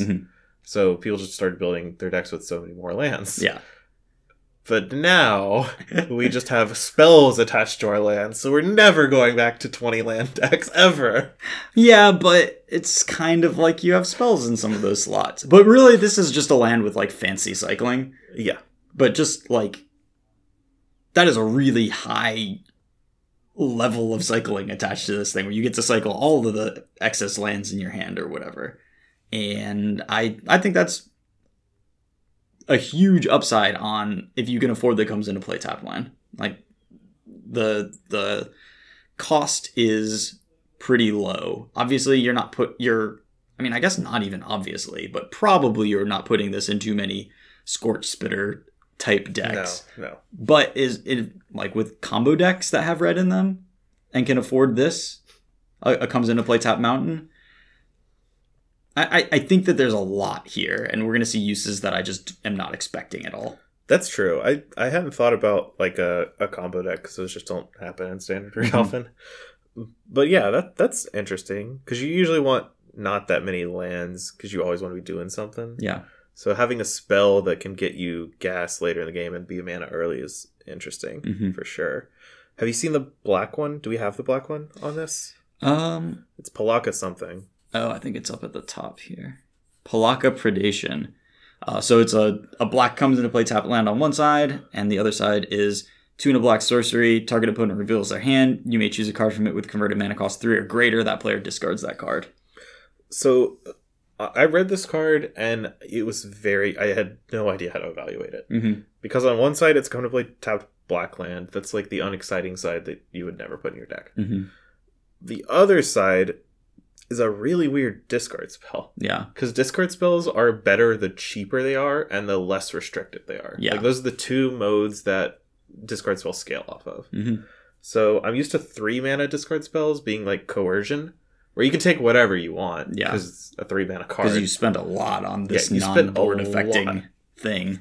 And, by that point in the game, if you draw the Coercion past turn 3, like on turn 5 or 6, your opponent may not have that many cards in hand. Yeah, that's what I don't like about this, is late in the game, the land is bad and the spell is bad. Yeah. The red one is a rare. This is only uncommon. So I imagine there's more than just, 5 of these. Probably. Which is neat. Yeah, that is interesting. You'd think it would be a cycle of comes into play tap monocolor lands with a spell on the other side. Yeah. Interesting. One thing I will say for the checklist cards in this set, instead of printing an actual checklist card, so Shadows over Innistrad had one where it just had a list of all the different card names in 2 columns. They have a new card that's called a helper card. It's basically the same thing as checklist card, but instead of having lists of the names on the card, it has 2 blank lines, and you just write in the front half, the second half, and then it has a bunch of blank space for whatever. You're not allowed to like write sideboard guides on it or whatever, but you can just draw a happy little picture. Right. You whatever can you want do to your impression of the art or whatever. Yeah, I actually like that quite a bit because that's your thing. hate checklist cards. Oh, they're hideous. I can't tell what they are in my hand. I don't want to look at them. I never play with them. So these have a front and a back, right? Yeah. When they're not like on the stack or the battlefield or whatever, they are the side with, normal colored text, I guess. I would compare them to Search for Azcanta because everyone just played with those. Sure. Search for Azcanta is never a land unless it's specifically on the battlefield and already transformed. Sure. So that is one thing to keep in mind, is that these land spells can get Thoughtseized or Duressed out of your hand. Yep. That would be so painful if you just keep a Pelakka Predation hand. Yeah, you keep a 2-land hand or whatever. Then get Duressed and they take your Pelakka Predation. You miss and you're, oh no. Yeah. Yep. So watch out for that. I mean, I think a lot of them are going to be included in your deck as like land 27 and 28 or something. High land count. But you can't get greedy against these duress or hand disruption effects. No, definitely because if you miss on your land drop and you were counting on it, that's an easy way to lose the game. Yes, of course. Let's see some other stuff. Legion Angel is a really cool design. This is 2 white for a 4/3 flying angel warrior. When it enters the battlefield, you may reveal a card you own named Legion Angel from outside the game and put it into your hand. I like the little puzzle that it makes you solve of like, how often do I want to solve this versus how many do I want to be able to chain off of? I think like, if it is good, my default is like 3 main and 1 in the sideboard, and then post board you can take 1 out because post board games are often grindier. So when you draw 1, you want to be able to like keep going with it. Yeah, that's interesting. I had been thinking of like a 2-in-1 split, just to like, because you don't usually want that many 4-drops that basically don't do anything. Sure. And drawing 2 of these is horrible. Yeah, you just want to draw 1 and then have the free one and then play it again if you want to. But it is definitely an interesting card. So I think that it, in some ways, like kind of reminds me of Rekindling Phoenix, because it like requires multiple removal spells, but the mana investment is so much higher. The like deck building considerations are a little more complicated, and it doesn't run creature combat the way that if they didn't have removal spells, like they could never attack you if you had a Rekindling Phoenix. Yeah, and this thing just dies once, and they know you have to spend 4 mana for another one. Right. So I think it's an interesting way to grind through a removal deck specifically, but not great in a lot of matchups. And you also probably, I don't know how many decks can afford the sideboard slots to put angels in their sideboard, because it's not a card you'd sideboard in. Right. You probably only are spending 1, and it's like similar to your companion slot sort of thing. But yeah, I mean, it's certainly a cost. Like, it's a pretty real cost. This card is a warrior, which matters for party stuff. We don't really have any party payoffs right now, so who knows if that'll be relevant. Yeah, I think this is a huge party payoff, but it is a little difficult to enable fully. This is Coveted Prize, 4 and a black for a sorcery. The spell costs 1 less to cast for each creature in your party, so you get credit for like each thing up to 4. Yeah, you can't have a changeling be your entire party. I know that for a fact. You can't do that. Right. Oh, okay. Well, then I don't really care about this card, I guess. Yeah, there is a card in this set that is some 3/2 elf for 2 mana. Yeah. And it counts as every creature type for a party: rogue, cleric, wizard, warrior. But it just fills in your missing slot. It doesn't fill all 4 slots. Yeah, the thing about party is that you have to have like a literal party. You have to have a member of each thing. Okay. And changelings would be a wild card in that slot. Okay. But they're not going to be an entire party. You can't take a whole dungeon on with just game shell changeling. Yeah, no, I mean, flavorfully, like, this certainly makes sense, but it is a little disappointing for, like, trying to make these cards work. Yeah, I think the ability or the requirement of devoting 4 creatures to the board before you're getting the full payoff is going to be so hard to realize. It's just a non-starter in Constructed. Right. So, like, this one is 4 and a black for a sorcery. It costs 1 less to cast for each creature in your party. Search your library for a card, put it into your hand, then shuffle your library. If you have a full party, you may cast a spell with converted mana cost 4 or less from your hand without paying its mana cost. So, if you were to make this work, 1 black mana, search your library for a card with converted mana cost 4 or less and cast it. Well, it's even better than that, right? It is better than that, but that's like the default thing. Like, that's obviously completely insane, but good job if you managed to do that in Constructed. Yeah, what had to have happened for that to be the case is that you've had to have played 4 creatures already before this spell. Yeah.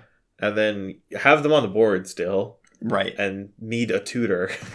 Well, okay, so imagine that you did this. Okay. And then you coveted prize for Winota, and then you attack with your 4 party members. That sounds excellent. It does sound excellent. Because there's probably not that many humans in my party. No. I think that, like, that... If coveted prize is a thing, it's probably because it's getting Winota. But I just, like, I can't imagine having a full party in Constructed. Yeah, it's going to be hard. Even with the 2 mana changeling-ish elf. Yeah, Tajuru Paragon. Yeah. One thing that is really cool, though, is that Outlaw's Merriment makes a rogue, a warrior, and a cleric. Yeah. Hopefully you random the right ones. You randomly threw all 3. It's the party finder in some MMO, and just like 3 clerics show up. We're never gonna beat this dungeon. We're never gonna win the coveted prize with this party. Come on, guys. We need a warrior and a rogue. There's no tank. They're just healing the wizard. Stop. So, yeah. I think it is... I just, like, am not excited to try to fill a party in Constructed. That sounds really, really hard. You're going to have to reward... What needs to happen for parties to be filled and Constructed is there needs to be kind of like a Moxopol type card, which is a payoff that is an enabler. Mm-hmm. So if there's a creature that's one of those creature types that keys off of other stuff, sure, maybe we can get started. Seems unlikely that there isn't stuff like that. Like here, we've got Lavinia, Shield of Sea-8. Linvala. We've got Linvala, Shield of Sea-8. 1 white-blue for a 3/3 flying angel wizard. At the beginning of combat on your turn, if you have a full party, you detain a non-land permanent. It can't attack or block and can't be activated until your next turn. And you can sacrifice Linvala to choose hexproof or indestructible. Creatures you control gain that ability until end of turn. So mostly this is like a big ol' selfless spirit. But if you do manage to put a party together, like you're just getting rid of whatever their best thing is each turn. Yeah, that's certainly interesting. And she is a warrior. She's a wizard. Or sorry, she is one of those things. It's bad that 2 of them start with the same letter. Like that's actually like bad design. Yeah, I know. But it's iconic. So yeah, I know. They went with it. One weird thing that I've noticed with the creature typing, rogues are only in black and blue. Mm-hmm. And if you're trying to play Linvala, there's no white-blue duel. There's a blue-black duel. Sure, yeah. Well, this is the second multicolor card from this set that just doesn't have the dual land to go with it. Yeah. That's terrible. And it's one of the main mechanics of the set. That said, this card is good. Yeah, for sure. Like as a standalone card. Right. Just a 3/3 flyer for 3 with the sacrifice ability being like a fancy Selfless Spirit. Yeah. That's a solid card. A solid A card. Mm-hmm. And not A- or A+. Yeah. It's right. Fine. It fits into some strategies. And you can ignore the party text a vast majority of the time, I imagine. Mm-hmm. But if you're trying to assemble a party with Linvala as your wizard, mm-hmm. it's going to be hard to get warriors and rogues in your deck. Yeah. Yeah. Especially with the mana now. Yeah, I don't know how you are supposed to do this in Constructed. Because most of the warriors are black and green and red, right? Right. Like, I can get cards that are... Obviously, this one isn't quite pushed for Constructed playability, but it is, like, the type of card that I could see you leveraging in a card that's more designed for Constructed. But this is Spoils of Adventure, 4 white-blue, instant, gain 3 life, draw 3 cards. It costs 1 less to cast for each creature in your party. So if you have 2, then you are getting paid on... You don't have to have the full party in order to do it. Right. That makes a lot more sense to me than trying to get 4 different creatures from, like, different colors and stuff into play. I don't know about the party mechanic if it's focused on having a full party in the constructed pushed cards. Yeah, we'll need to see a bunch more cards from it, I think. Mm-hmm. But right now, from what I've seen, I think it's mostly going to be limited only. Mm-hmm. And if it makes a splash in constructed, it's going to be with cards like Linvala, where it just never happens where you have a full party, or it happens every once in a blue moon and the game's way over already. Yeah. Because who's gonna let their opponent have 4 creatures in play and constructed and not die? Yeah, how have you ever been alive against somebody who's like untapped with 4 creatures in play? Like, no way. Like, you have 4 creatures in play too, I can just see it. But then, like, what are either of you doing? Right. Some non-party stuff. We get Lotus Cobra back. A cool throwback from the original Zendikar. Yeah, and not mythic this time. Yeah, which is great, because it's not a mythic rare. I really, really like the art, too, of the showcase ones. It's cool looking. The way the showcases work in this set is that all the landfall cards have a showcase card. Mm-hmm. And I've only seen 3 of them. The Lotus Cobra, the Omnath, and there's some Lizard that's a common that doesn't matter. And the art direction for these is just all the colors. It's just saturated. Yeah. The Lotus on the Lotus Cobra is really, really cool looking. I like the thick outlines, and yeah. If I put this card, in the Lotus Cobra, in a parking lot around my car, it'd just be an effective traffic cone. Well, this does look like you could paint this on the side of a van and it would look right. Oh, it would look good. Yeah. Lotus Cobra is probably going to be fine to good. I don't think that it, like, the ceiling on Lotus Cobra in a fetch land format is really, really high. In standard, we do have Fable Passage, but the turn after Lotus Cobra, if you go Fable Passage, then you've really just built a Paradise Druid out of that. Yeah. And I think that it's going to be more useful in that it's like a pretty high floor mana creature. Like, you can cast it and then get a mana out of it, so it only costs you a mana on a, like, turn 3, turn 4 Lotus Cobra. Or it lets you, like, double spell with your Uro frontside cast, and also, like, fixes your mana given our terrible land situation. Or, if you get very lucky, you can play Fable Passage on turn 3 to play a 3-drop, Mm-hmm. then another one on turn 4, then you can crack both your Fable Passages for extra mana. Well, I mean, one thing that you can do with it is Lotus Cobra on turn 2, turn 3, you play a land. It could even be a Fable Passage. You play a Fable Passage, get a mana, cast Uro. You could put, like, another Fable Passage into play, and then you just have a ton of mana. That's true. Lotus Cobra is one of those cards that's so innocuous when you first start it, and then the more cards that put lands into play, especially for free, Yeah. it just gets better and better. And I'm pretty interested Wow. in the application of these, like, spell land flip cards in an Uro deck. Just because, like, you never want to run out of lands if you're doing Uro stuff, but at some point it's like, all right, let's cast some spells. Do you know if you can put these into play with Uro as lands? I'm not actually sure. I actually have no idea. I feel like you have to be able to. Because it's not a land card in your hand. But it is. You can just play it as a land? Ugh.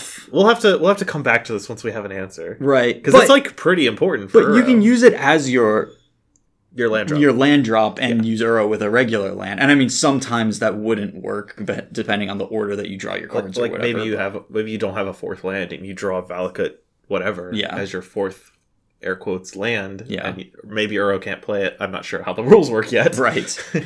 Yeah. I mean, completely new card type, so we don't know that functionality. But regardless, I do think probably some number of these in an Uro deck, not Valakut Stoneforge specifically necessarily, but some number of these land spells will be good in order to, like, kind of artificially up your land count. I think Lotus Cobra actually may just be a requirement for Uro decks. Because Uro decks lose most of their mana fixing. Yeah. They just have Triomes, which granted, they do have 2 Triomes, 2 blue-green Triomes. Well, but there just comes into play tap line. Like, yeah, Lotus Cobra makes coming to play tap lines so much better because Yeah. you're not losing the tempo. Granted, you do have to play the Cobra, so it's not free. yeah, but what else are you doing on turn 2 anyways? Exactly. And the Lotus Cobra fixing your mana for, the flashback cost or the escape cost of Uro, that's going to be pretty big too. Yeah. One other thing is there's a tension there where you have a good 2, so they want removal, but in a post-board game, you may not want Lotus Cobra in your deck anymore. True. Especially if it's just a slow matchup. Yeah. And they have, like, there's a, like, Fatal Push analog in this set, and you're just like, I don't want you to have targets for that at 1 mana. Yes. Bloodchief's Thirst, right next to Lotus Cobra, actually. Black mana sorcery. Destroy target creature or planeswalker with converted mana 2 or less. If the spell was kicked, instead destroy target creature or planeswalker. I think this is a perfectly acceptable removal spell for standard. It's quite a good one. It's just 1 black mana to kill a small thing. Mm-hmm. It doesn't kill any small planeswalkers in standard. Right. But it kills all the small creatures. And then larger 4 mana is not what you want on a sorcery, but it does kill anything. Yeah, and it just gives it added application. This is a spell that you are very happy to draw against an aggro deck, if that exists, and also can kill, like, planeswalkers and whatever. Like, it's just has enough different applications, and the fact that it's a removal spell that you want to draw against the aggro deck, and then you can spend more mana against the bigger decks, like, that's nice. I was looking if Jace Mirror Mage made a copy of himself. It is a copy. Yeah, so you're not killing many planeswalkers. You can't kill the token with Bloodchief's Thirst. Right. Unfortunate. Can we talk about Omnath? Yeah, we should talk about Omnath. You can read this one if you want. Oh, I would love to. Okay. So Omnath, Locus of Creation, is a red, green, white, blue card. That's what everything its mana but cost black. is. Yes. It's a legendary creature elemental. It's Omnath. We've seen it a million times. When he enters the battlefield, draw a card. Whenever a land enters the battlefield under your control, you gain 4 life. If it's the first time ability, it says resolve this turn. If it's the second time, you add 4 mana. And if it's the third time, it does 4 damage to each opponent and each planeswalker you don't control. This card pays you for being these 4 colors. Yeah. Is this additive? No. So you can only go up the chain once in a turn. So the most you can get out of it in a turn is get 4 life, get 4 mana, and it's colored mana. It's the 4 mana and its mana cost. Right. So if you play a Fabled Passage and crack it and get a land, like, this was a 0 mana spell. Oh, that's true. On 5. That's neat. Yeah, and guess what gets you to 5? Is it Lotus Cobra? Or Uro. Oh, yeah, sure. Turn 3 Uro, turn 4 Omnath, Fabled Passage. Like, do whatever. You have 5 mana, and you use the mana to play another Uro to get the 4 damage. Well, I think that's a thing that's going to happen a lot. Yeah.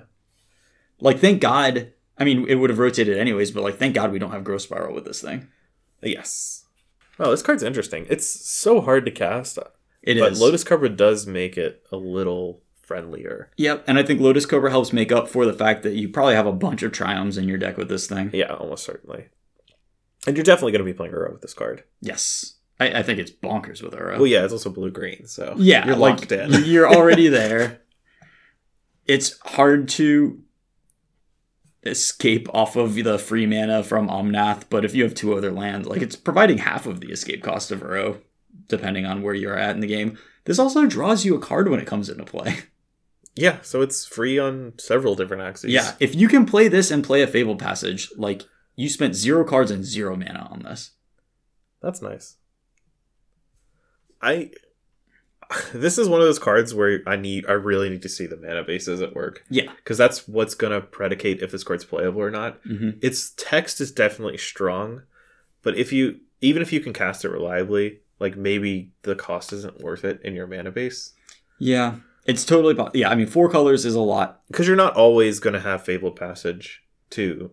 And just getting a single trigger off this is 4 life. Sure. Which is fine. It's nothing to sneeze at from a cantripping 4/4. Mm-hmm. But you really want to be getting the mana. Well, but also, like, playing a normal game, if you go Lotus Cobra into an untapped land, cast this, like, you just cast a 4 mana 4/4, draw a card. If they don't kill it, like, you're probably going to mess them up. It's like a little Uro. Yeah.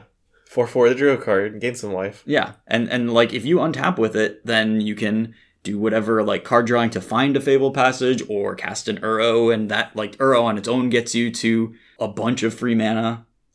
It's a weird little bridge card, now that I'm thinking about it. Mm-hmm. Like, it just gives you things to do while your main plan is getting an order. Yeah. But it does cost 4 colors, which is an Right. awkward place to be For a bridge card. a big Rogue Refiner. Yeah. I like it. I think there's a lot of upside here. And, I mean, if you untap with it and then you have the Fabled Passage, that's so much mana. You can cast your whole hand. Yeah. You can almost Uro twice. Yeah, you can just do whatever you want with this thing. I think it works pretty well with the new duels because they are pretty good at providing whatever your missing color is. So, it doesn't cost double any color. You've got a red-green one and a green-white one. Mm-hmm. That's it. And a blue-red one. Oh, there's a blue-red one too. You're Yeah. right. Well, four colors makes this easy. Yeah, you get a lot out of the 4 colors. And then you just fill in the gaps with triomes, and your deck can be just, it's weird when your deck is all triomes and shocklands, because then you're hurting yourself every time you want to cast any spell on curve. You kind of can be mostly triomes and these duels, and obviously any Omnath deck is just going to have 4 Fabled Passage in it, because Fabled Passage is... Well, you also bonkers need to play with them. Lotus Cobra, so... Yeah. I think Fabled Passage Lotus Cobra is kind of like the agreed upon 8 first cards. Yeah. And then you do need some amount of basics for Fabled Passage to get. So this mana base is really complicated to build. Yeah, exactly. That's what I was talking about. It's not easy, but it is definitely a strong card at face value. Yeah, I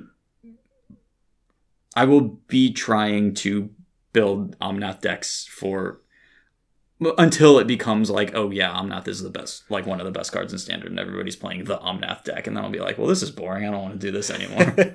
Trendsetter CCR. I just like doing weird stuff.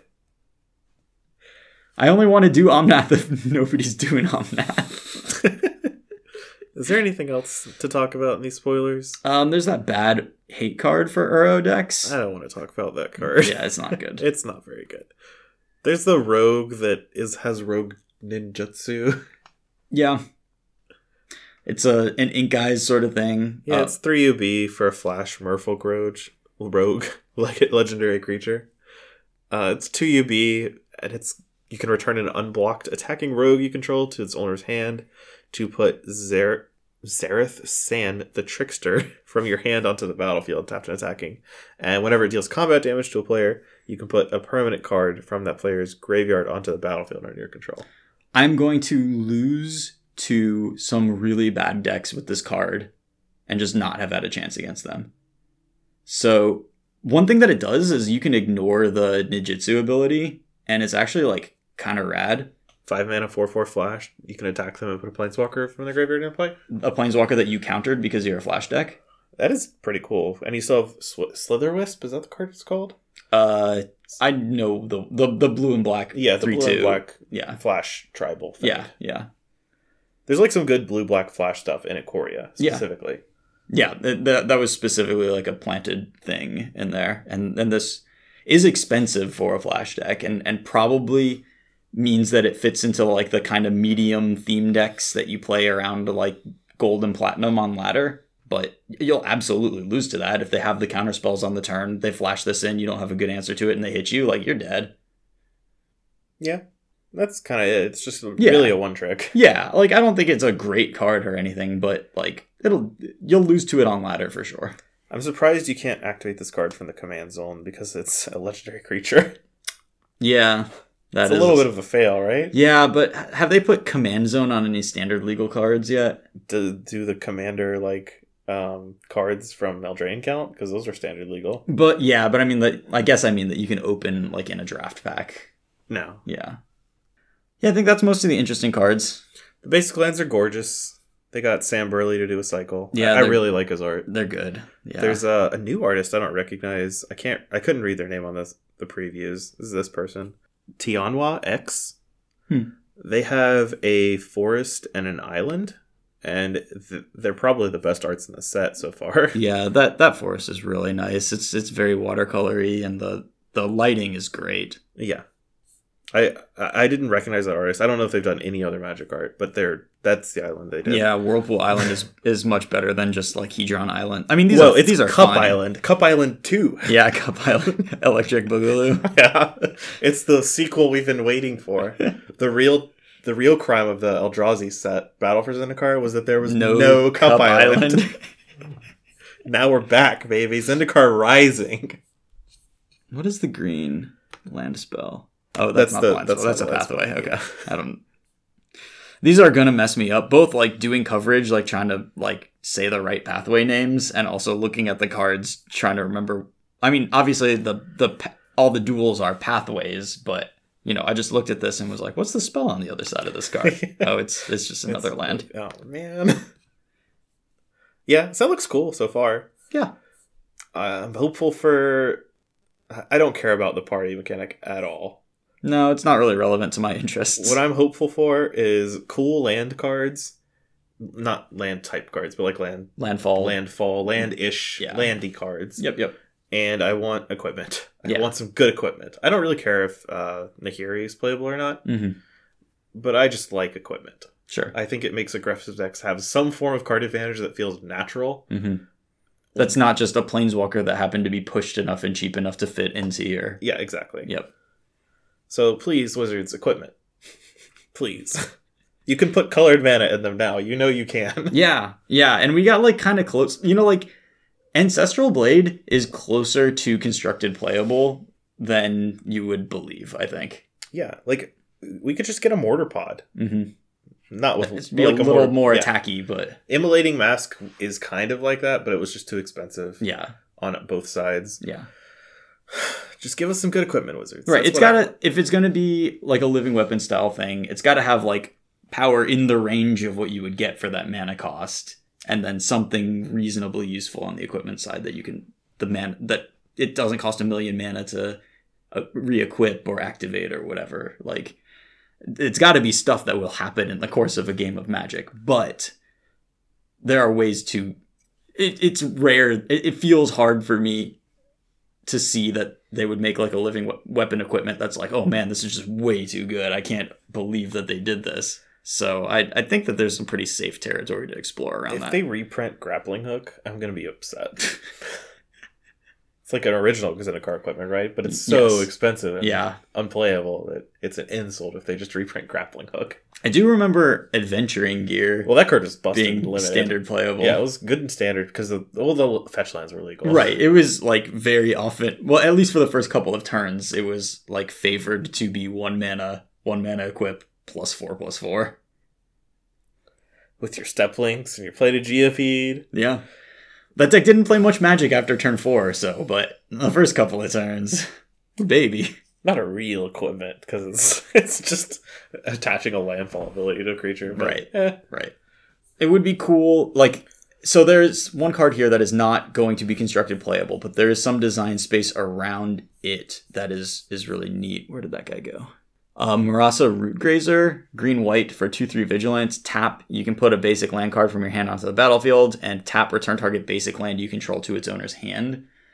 Like, clearly a limited plant. This is a way for a landfall deck to, like, keep going through the long game. And it's, like, a really cool idea. Probably we will not get anything constructed playable that's performing any sort of similar function, but I do like the idea behind this card. Yeah, I like that card as a... It's clearly a limited card because it says the word basic on it. Right. But it would be neat to have... I knew there was a card in Original Zendikar that just flickered a land. Mm-hmm. It was a white card. So if they do some more stuff with that, where landfalls actually matters, because in Battle for Zendikar, landfall was garbage. Yeah. Like, there was a landfall deck, but it wasn't... It was good for a weekend. The only good landfall card was Tireless Tracker. Well, hold on. It was not in Battle for Zendikar. What if they reprint Tireless Tracker? Great. I'm in. I love Tireless Tracker. I do too. Just give it landfall, put clues in there. I'm sold. Tireless Tracker in an Uro deck would be pretty freaking good. Well, Tireless Tracker is good in every deck. That card is just probably a little too good for standard without being like anywhere near ban worthy.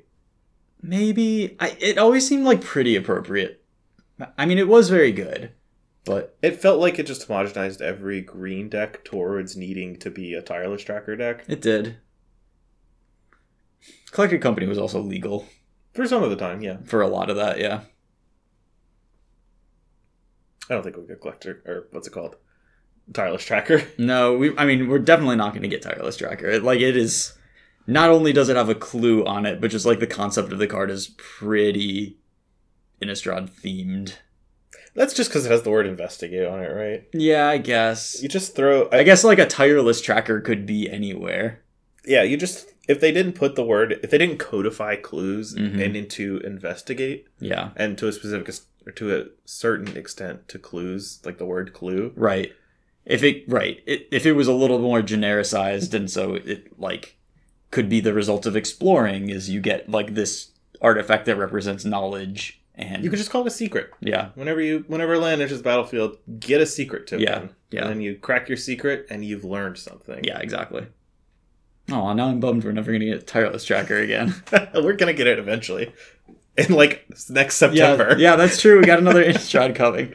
But we're not... Innistrad isn't going to be mystery themed. It's going to be werewolf themed. The mystery is why it's werewolf themed. I can't answer that. Alright, I think I'm done with Zendikar for now. Yeah, we'll have plenty of Zendikar talk. We will also be talking about the stuff that's rotating out. And yeah, we got plenty of things to talk about for the next several episodes, I believe. Yeah, that's standard rotation. Always happens like this, right? Yeah, there's just a ton. And we also just got dumped with the next Infinity sets and Modern Horizons and I'm also looking forward to, probably even more than playing Standard, it's just drafting Zendikar Rising. I've been looking forward to a new draft set since I haven't drafted any of the Core 21. And I didn't play any Jumpstart. So really the last time I drafted a lot was when Ikoria was legal. Yeah.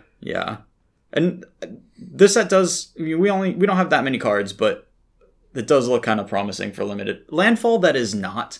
+2/+2 is an interesting limited mechanic generally. So I know you weren't the biggest fan of original Zendikar, but I did like it. It had its own little charm. And like, sure, I don't think it needs to be hyper aggressive, and I think parties kind of just prohibit that. From the start. Yeah. But I like the mechanics, the landfall kicker thing. Kicker's always a great limited mechanic. So I'm just kind of looking forward to seeing what this limited format has in shape. Yeah. Maybe we could do like a limited format episode. Yeah, I'm down. If we for sure. I'll like the set enough. I mean, I'm going to draft it a bunch of times regardless, so. Yeah, same. This mountain is pretty dope, actually. I like this one. That's my least favorite mountain. And I know chat, or like, they can't see. Yeah, this is the busy mountain. But we got some birds here. We got kind of a lot of stuff going on. I like this, fogged out stuff in the distance. It kind of works for me. I like the other two. Yeah, this one's good too. I'm not so huge on the Samberley Mountain, actually. But it's not bad. Yeah, these arts are cool. These are, the Battle for Zendikar full art lands they were kind of washed out. Yeah, they were just a little bit of a miss for me after the original Zendikar ones. I should also mention that the expeditions actually look good. They do. They have the colors on the borders and stuff. Like, they're identifiable mostly. Yeah, the art doesn't look like it could be the same land, but printed 20 times. Yeah. That was that was the most annoying thing from Battle for Zendikar, Oath of the Gatewatch expeditions. I just couldn't tell what land it was. Yeah. It was faded out, so I didn't know what the color was. And then every land looked identical. Right. Well, yeah, even once you look at the box and you're like, okay, that's black-red, but I don't know if it's Bloodstained Mire or Blood Crypt or, it could be anything. And sometimes if they played Hollowed Fountain, I thought it was Breeding Pool. Yes. Because it looks green and blue. It does. But having the colors on the borders, I think, is a really big upgrade. And yeah, I do like these. I think there's a lot of good design stuff going on in this set, so I'm pumped.